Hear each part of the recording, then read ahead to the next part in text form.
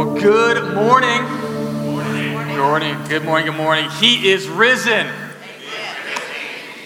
So, okay, that's where I wanted to start because I knew there'd be a mixed bag on that. Because what does that saying mean? What does that saying mean? I remember it wasn't until I was about 25 years old that I came to a point when I was at a church and they had this saying, "He is risen," and there was apparently a response that I wasn't aware of.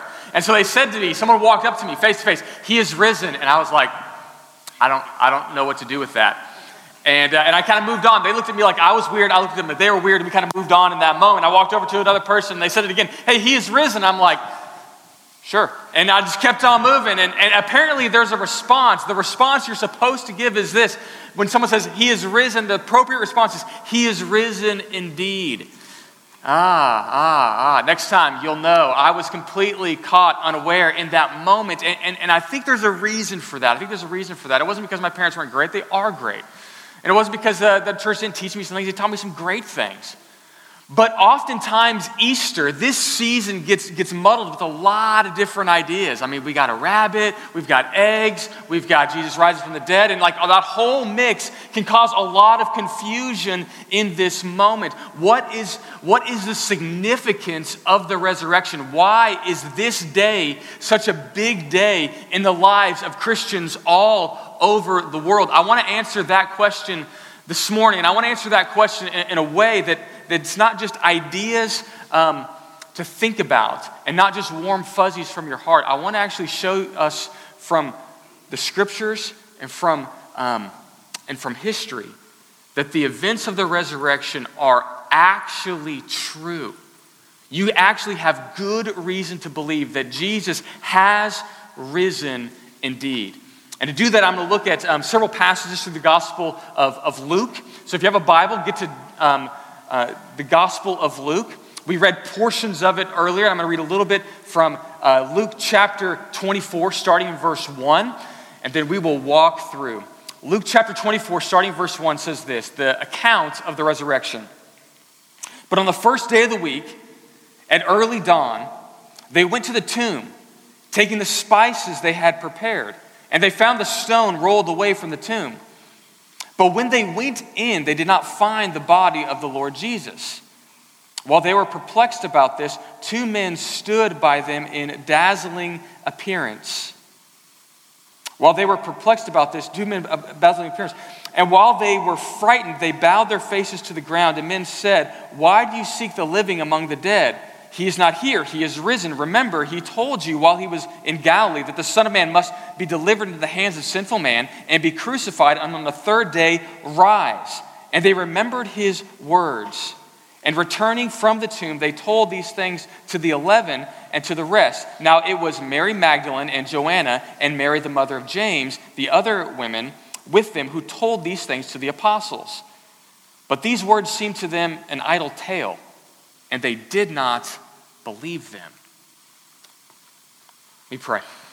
Lord, thank you so much for this season, this day, the day that you have risen indeed. And Lord, I pray that as we look at the events of the resurrection, we could see that the resurrection is not just a nice story, but it is the greatest story. It's not just a nice idea. There are facts that buttress the idea that Jesus really did live, he really did die, and he really did rise. So Lord, I pray that you would guide our hearts and minds into the truth of who you are. It's in your name we pray. Amen. Well, there is debate all over the world about what is the significance of the resurrection. What is the purpose? What does the resurrection show? Is it a symbol? Deepak Chopra says this: "The symbolic language of the crucifixion is the death of an old paradigm. Resurrection is a leap into a whole new way of thinking." And so there's some people that think the resurrection is merely a symbol. It's an idea of death to life. It's what we see in our seasons. It's this general hope-filled idea that, hey, there may be loss, but there's resurrection, there's life on the other side. And so some people see the resurrection merely as a symbol. Others see it as a fable. Richard Dawkins says this: "Presumably what happened to Jesus was what happens to all of us when we die. We decompose. Accounts of Jesus' resurrection and ascension are about as well documented as Jack and the Beanstalk. Richard Dawkins says, hey, if you look at the resurrection, it's just a fable. It's just a myth. It's a story that we tell one another so we feel good about ourselves. It is a child's story. It is a symbol. Is it a fable? But as the Bible speaks of the resurrection, it doesn't say that it's a symbol. It doesn't say it's merely a fable. In fact, the Bible says this: it is a fact. In fact, Paul in 1 Corinthians will say, if the resurrection didn't happen, our faith is worthless. He says this in 1 Corinthians 15. If there's no resurrection from the dead, then not even Christ has been raised. And if Christ has not been raised, our preaching is useless. And so is your faith. More than that, we are to be found to be false witnesses of God, for we have testified about God that he raised Christ from the dead. But if he did not raise him, then no one's raised. For if we are dead, if the dead are not raised, Christ has not been raised either. And if Christ has not been raised, your faith is futile and you're still in your sins. Then those who have fallen asleep in Christ are lost. If only in this life we have hope, we are to be most pitied above all men. He says, if Christ hasn't risen from the dead, our faith has no foundation. If Christ didn't rise, there is no reason for us to gather in this moment. The historicity of this event is crucially important. And I think this is really key. If we don't understand that this event actually happened in history, then we are wasting our time. That's what Paul says. This event really happened. And this event, the resurrection, is the only real, legitimate explanation that explains the spread of Christianity. As of right now, Christianity is the largest faith across the world. There are over 2.3 billion Christians that will be gathering today all over the world celebrating a risen Savior. What explains that spread from a small little community to the largest faith in the world? Bart Ehrman, not a Christian, who writes in his book how Jesus became God, he describes it this way. What made Jesus so special? In fact, we'll see, it wasn't his message. That did not succeed much at all. Instead, it helped to get him crucified. Not a mark of a spectacular success. No, what made Jesus different from all the other teaching, a similar message, was that he raised from the dead. Belief in Jesus' resurrection changed absolutely everything. Such a thing was not said of any of the other apocalyptic preachers of Jesus' day. And the fact that it was said about him made Jesus unique. Without the belief in the resurrection, Jesus would have been a mere footnote in the annals of Jewish history. You would never have heard of this man if he had not risen from the dead. The resurrection is the center point of the Christian faith, and it is the most significant moment in history.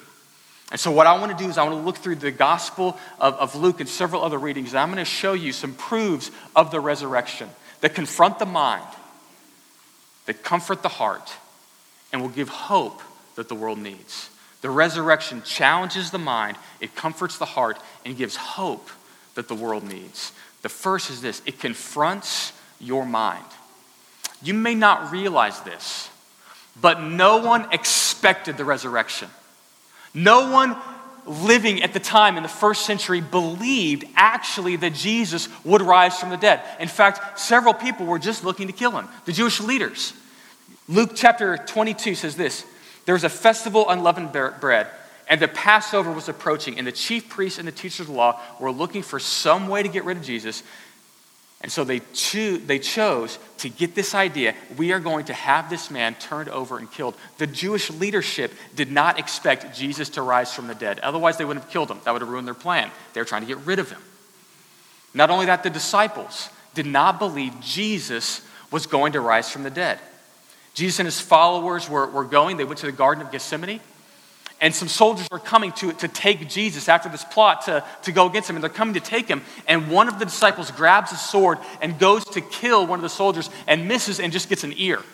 Right? So he's chopping and he's trying to stop them from capturing Jesus. And he just gets an ear. And in this weird moment, Jesus says, "What are you doing?" And then he picks up the ear and touches the guy's ear and heals the person coming. He's like, this is not what's going to happen. No one expected Jesus to be taken. No one expected Jesus to die. And Pilate, the Roman official who oversaw the crucifixion, He gives all these people an out. Hey, you don't have to kill him. You don't have to do this. And at one moment in the Gospel of Matthew, it says that he began washing his hands. He says, hey, I'm turning this over to you. No one expected the resurrection. No one expected the death. And what's interesting is that the gospel writers are stacking up this evidence to show that no one wanted this to happen.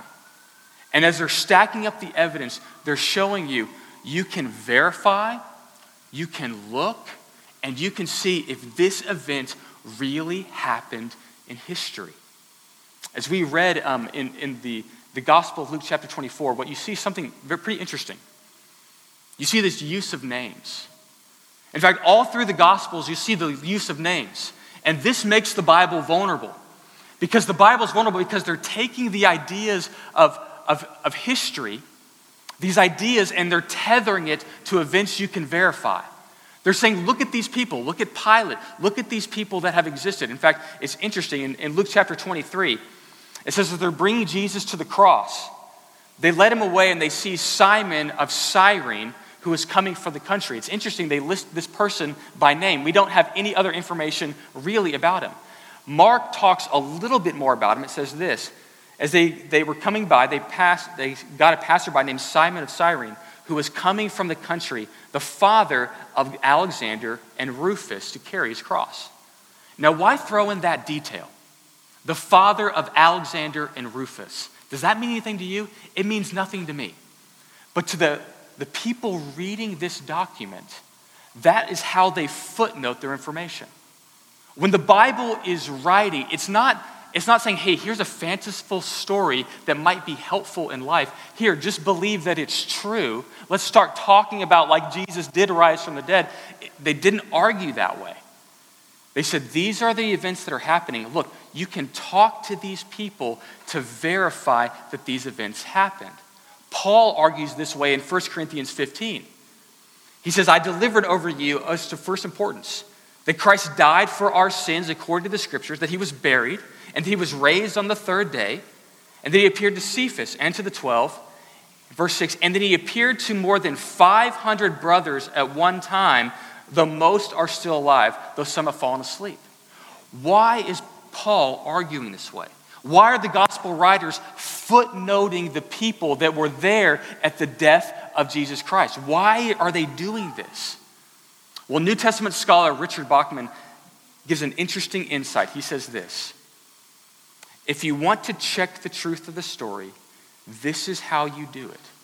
The New Testament scholar Bachman says this, these names were there to verify the events and to corroborate everything that was said. And so to a first century Jewish person reading this letter, or to Paul who is talking to the people in Corinth, the reason he says over 500 people saw the resurrection is to say this, go ask them. Go talk with them. Go talk to Alexander and Rufus. Likely he was in the community that Mark was writing to. Go ask these people if these events were actually true. It was how ancient people footnoted their information. The Bible is written in a way to present evidence, not fantasy, not random hope. And not only do you need to look at the names, secondly, there's a second place you need to look. You need to look at the women who were at the tomb. What's fascinating is that the people that are first saw that Jesus, that he wasn't there, that he was risen, were women. There was two Marys. There was Mary Magdalene. There was Mary, the mother of James. And these women were there at the tomb that saw Jesus first. Now, for us, that doesn't seem like a big detail. Well, they weren't expecting a risen Jesus either. They're there with materials to basically make the body not smell so bad. They're there with fragrances so the body that's decomposing wouldn't give off an odor. And they get there and they're shocked. Oh my gosh, Jesus isn't here. And what's fascinating, if you're making up this story, what you want to do is you want to stack the evidence in your favor, right? Like you want to put something that's actually verifiable. You want to stack the evidence in your favor. And if you were writing the first century, there was no way you would use women as the first witnesses. Those would be witnesses that would be disregarded. In their day and age, a woman's testimony was not admissible in court. They were not a valid witness. Flavius Josephus writes this, Because of their levity and boldness of their sex, the witness of women was unacceptable. To Celsus was an early, basically antagonist against Christianity. And he wrote this article against the Christians that were proving and saying that Jesus rose from the dead. And he gives this statement that was like a slam against them. He says in the 2nd century, there's a Christian, a critic of Christianity, he would mock them, named Celsus. He says, look, the idea that Mary Magdalene was allegedly at the resurrection, we don't believe her. And we all know that women are hysterical and deluded by sorcery. In their day and age, not in ours, in their day and age, they didn't believe in the testimony of women. And so to put women as the first eyewitnesses of the resurrection completely killed their argument. It hurts them, but it helps us. Because the only reason you would communicate it this way is if it actually happened this way. So you look at the names, you look at the women, and thirdly, you look at the apostles. If you were writing a story to get some energy around your new movement, how would you put yourself in the story? You would probably put yourself in the hero. How do you know that, Kevin? Because I listened to your stories from when you were in junior high. And when you reflect back to when you were in junior high, how do you reflect on your football days as hero? You're like, yeah, I was starting middle linebacker, whatever. There's a guy who was I was starting over him, but he went and played for the Cowboys. And you're like, wait a minute, are you trying to say you're better than Cowboys? Oh, it's my bum knee or whatever. Okay, false, right? As you relive your glory days, you are always better than you were, right? But as when you look at the gospel writers, as you look at the apostles, the men that were closest to Jesus, the men who started this movement of Christianity, how do they come off in the gospels? They come off looking like morons. They come off like idiots. Look at how Luke communicates this. He says, as they were talking about these things, the disciples are gathering together. In Luke chapter 24, verse 36, they're gathering together just confused that someone saw the resurrection. They're just talking this thing out. And as they were talking about these things, Jesus came into their midst and said, peace be to you. And they were startled and frightened, like they saw a spirit. No one expected a risen Jesus. And he said to them, why are you troubled? And why do doubts arise in your hearts? See my hands and my feet?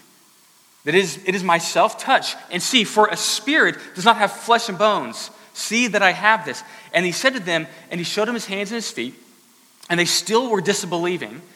For joy they were marveling. And he said, do you have anything to eat? And they gave him a piece of broiled fish, and he took the fish and ate it before him. Why all these details? Because no one believed Jesus rose from the dead. The 11 apostles are going I don't know what's going on. This is crazy. What is this ghost? And he's like, no, it's me. You can feel my hands. Thomas will say, hey, unless I stick my finger in his hands, there's no way I'm buying into this. The early apostles, if you're making up this story, you don't put yourself in the story like this. You don't make yourself look so dumb.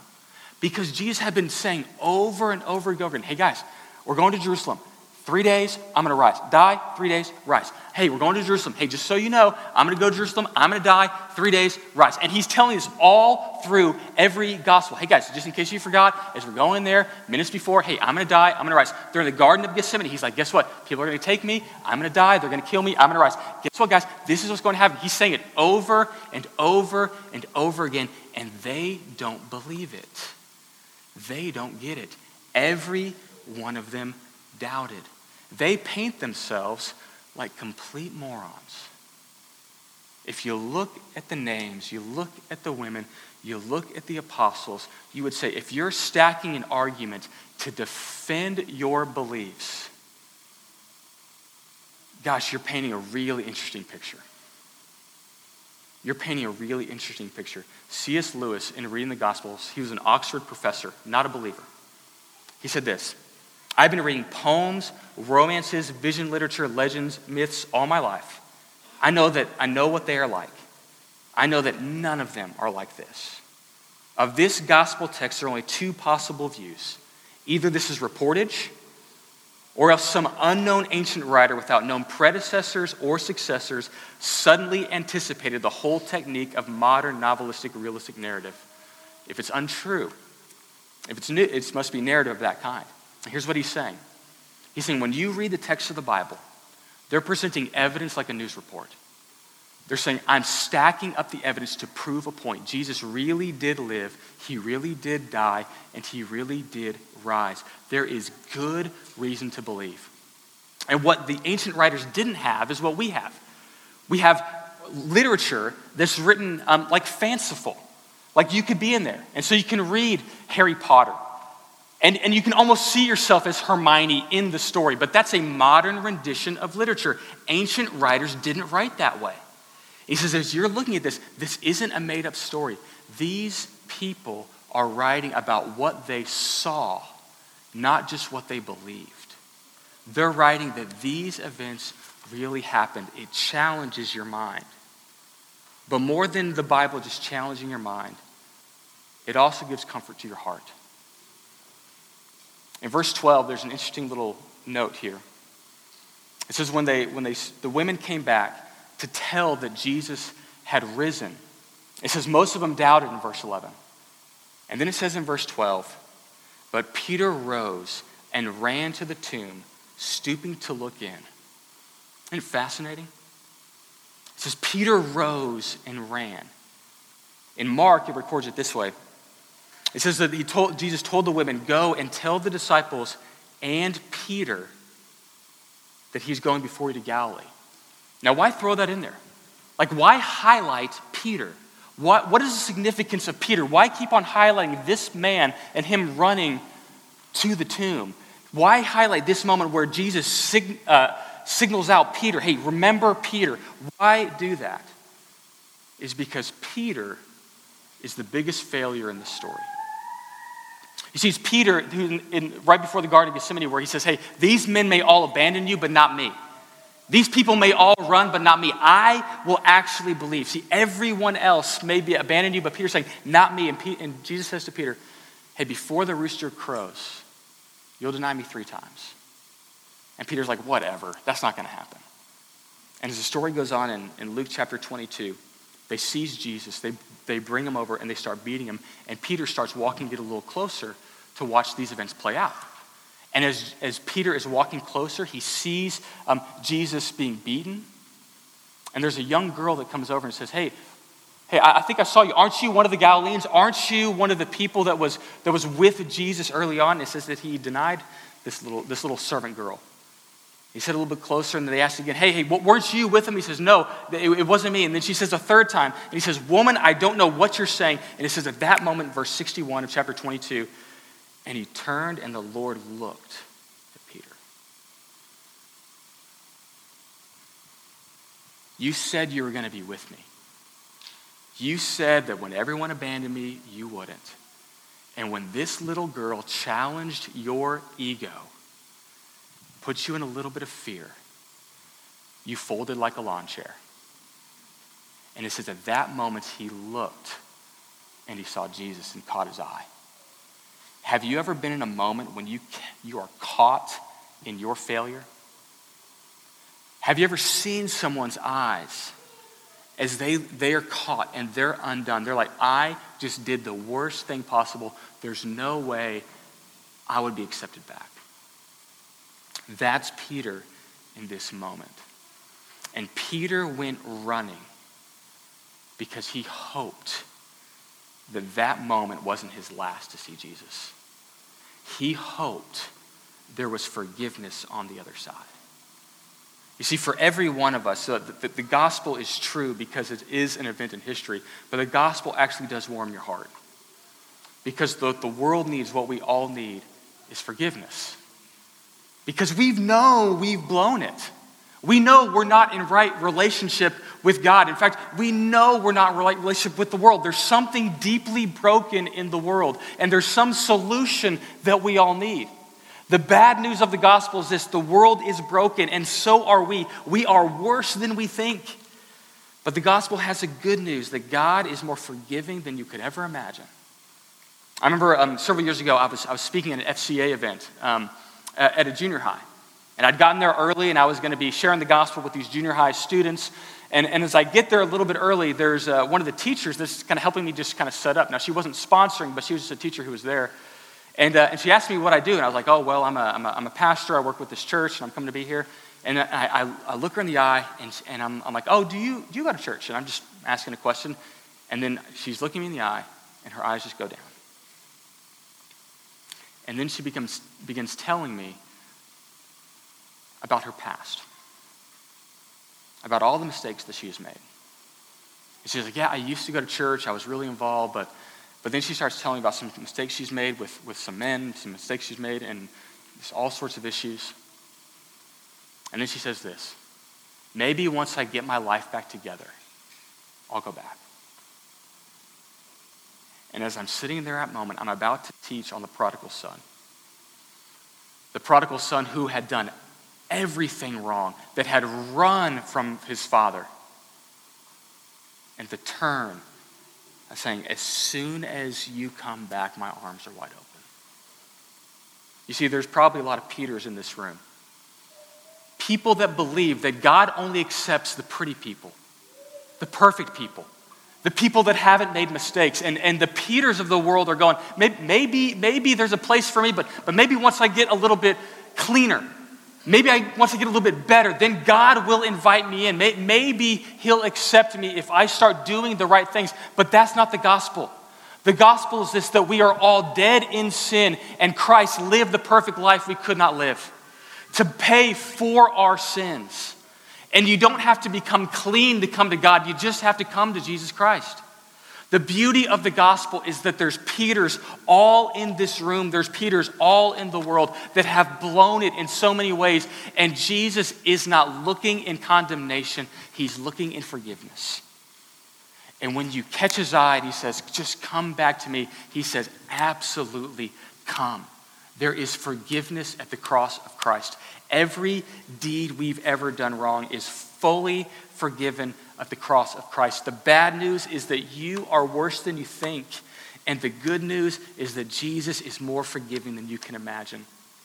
So not only does the gospel confront the mind, the resurrection confront the mind, the resurrection changes the heart. You have a home. But lastly, the resurrection gives us the hope that the world needs. In 2020 and 2021, there has been a crisis of hope. There's been so many dark things that we have faced as a world and as a nation. There's been political unrest. There's been lots of hurt. There's been lots of pain. There's been all sorts of issues that we have seen. There's been so much that has gone wrong. Is there hope? Is there light at the end of this tunnel? The resurrection shows that God can bring beauty from tragedy. That death isn't the end. In Luke chapter 24, he says, I'm writing you these words, and I'm writing to fulfill everything. These are my words that I spoke to you while I was still with you. That everything written about me in the law and the prophets must be fulfilled. Jesus fulfilled everything written about him. There's over 300 prophecies in the Old Testament predicting what the coming Messiah would look like. One Jewish convert, a woman named, I'll get her name right here. A woman named Lois Lepels said this, is there a possibility that some just random person could have fulfilled all of these prophecies? She writes, not a chance. She was a Jewish convert to Christianity. The odds are so astronomically that they rule that out. There's no possible mathematical estimation that Jesus could fulfill even 8 of these prophecies, much less all of them. The number is in a million times greater than the millions. There's no way that anyone could have fulfilled this. But Jesus fulfilled every prophecy. And Jesus forgives. He forgives everyone. He says, you can come to me, and he tells his disciples, you've got this message, and now your responsibility is to go with this message. And he gives them a future. There's a future and a hope. Tim Keller, in one of his lectures, is titled Hope Beyond the Walls of the World. He says the world needs hope. And the question is, how do we find this hope? And there's lots of ways that people look to find hope in a hurting world. Some look for it in social causes. Some look for it in trying to achieve more. But what's fascinating is that some people run to story. Some people try to escape reality. In fact, there's a reason why we spend so much money as a culture on Netflix and action movies, because there's something in there that stirs the human heart. We long for a story that's well told, that shows that there can be beauty from tragedy, that there can be hope to a broken world. And we go to movies and we watch that same love story over and over and over again. Like, what's going to happen? These two people are fighting. Are they going to get back together? Yes. Wait 2 hours, they're going to get together at the end of it. Like, there seems to be something broken as you watch the next Avengers movie. Like, hey, is there going to be hope at the end of this? Yes, just wait a little bit. Tony Stark's going to blow someone up with a rocket. Like, it's going to happen at the end of the story. Why is it that we go to the same stories and watch these same movies telling the same stories over and over and over again? J.R.R. Tolkien, in his book on fairy stories, his essay on fairy stories, has an answer to that. He says this: there's something that fairy stories bring to the human heart that we all long for. He says through fairy stories, you see characters get outside of time altogether, escape death, hold communion with non-human beings, find a perfect love that will never part, and good finally triumph over evil. Why do we go? Is because your heart was made for something bigger than this world has to offer. And we go to those stories because we have this hope that something beyond here is out there. We believe that we want hope beyond the hurting of our world. We want to escape time altogether. We want to live eternally. We want to escape death. All the fears around COVID or rejection, it's about afraid of overcoming death.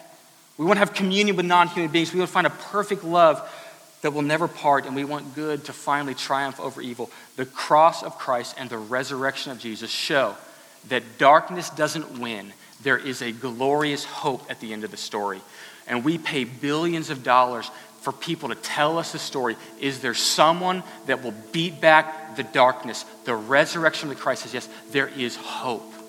And his name is Jesus. There is rescue. And it comes through the person of Jesus Christ. There is hope at the end of the story. And it comes through the resurrection of Jesus Christ. When I was a kid, one of the movies that I loved was the movie Hook. In the movie Hook, you see this this older man, Peter, who had kind of lost his way. And he goes to Granny Wendy's house. Now, he had been Peter Pan, but he had forgotten all of that life. And he comes to Granny Wendy, and she starts opening up a book. And she turns a page, and she looks at Peter in the eye. She says, Peter, you've forgotten who you are. The stories are real. If the resurrection is true, then every hope you've had for help to the hurting, for good to triumph over evil, for a great end of the story is true in Christ. So I want to give you 2 applications. Don't let this season pass you by. There is good evidence to believe at the resurrection. Go on a journey. Go figure out, did these events really happen? Because if Jesus really did rise from the dead, that changes everything. For others of you that feel distant, separate from God, Jesus died in your place for your sins. There is comfort in the arms of your Savior. Come to Jesus Christ. I want to give you an opportunity to respond. Our prayer team will be up here to pray. And I don't know what issue you might be struggling with now in the season. For some of us, Easter is an exciting time. For others of us, Easter is not so exciting for any number of reasons. But if you have not considered the person of Jesus Christ, today is a great day. If you have not put your faith in Jesus Christ, today is a great day. There is good reason to believe, and there is hope to the hurting world in Jesus Christ. Let's pray. Jesus, thank you so much that you came and lived the life we could not live, that you died the death we deserve to die. But Jesus, you didn't stay dead. You rose in victory over Satan, sin, and death. You rose in victory over everything that is hurting in this world. And Lord, you promise you'll return.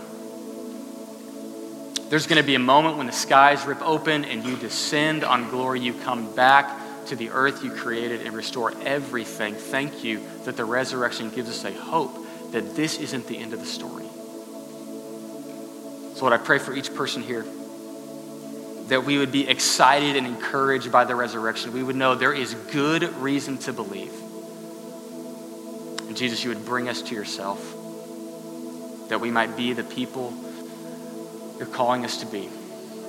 Thank you that you are alive. Amen.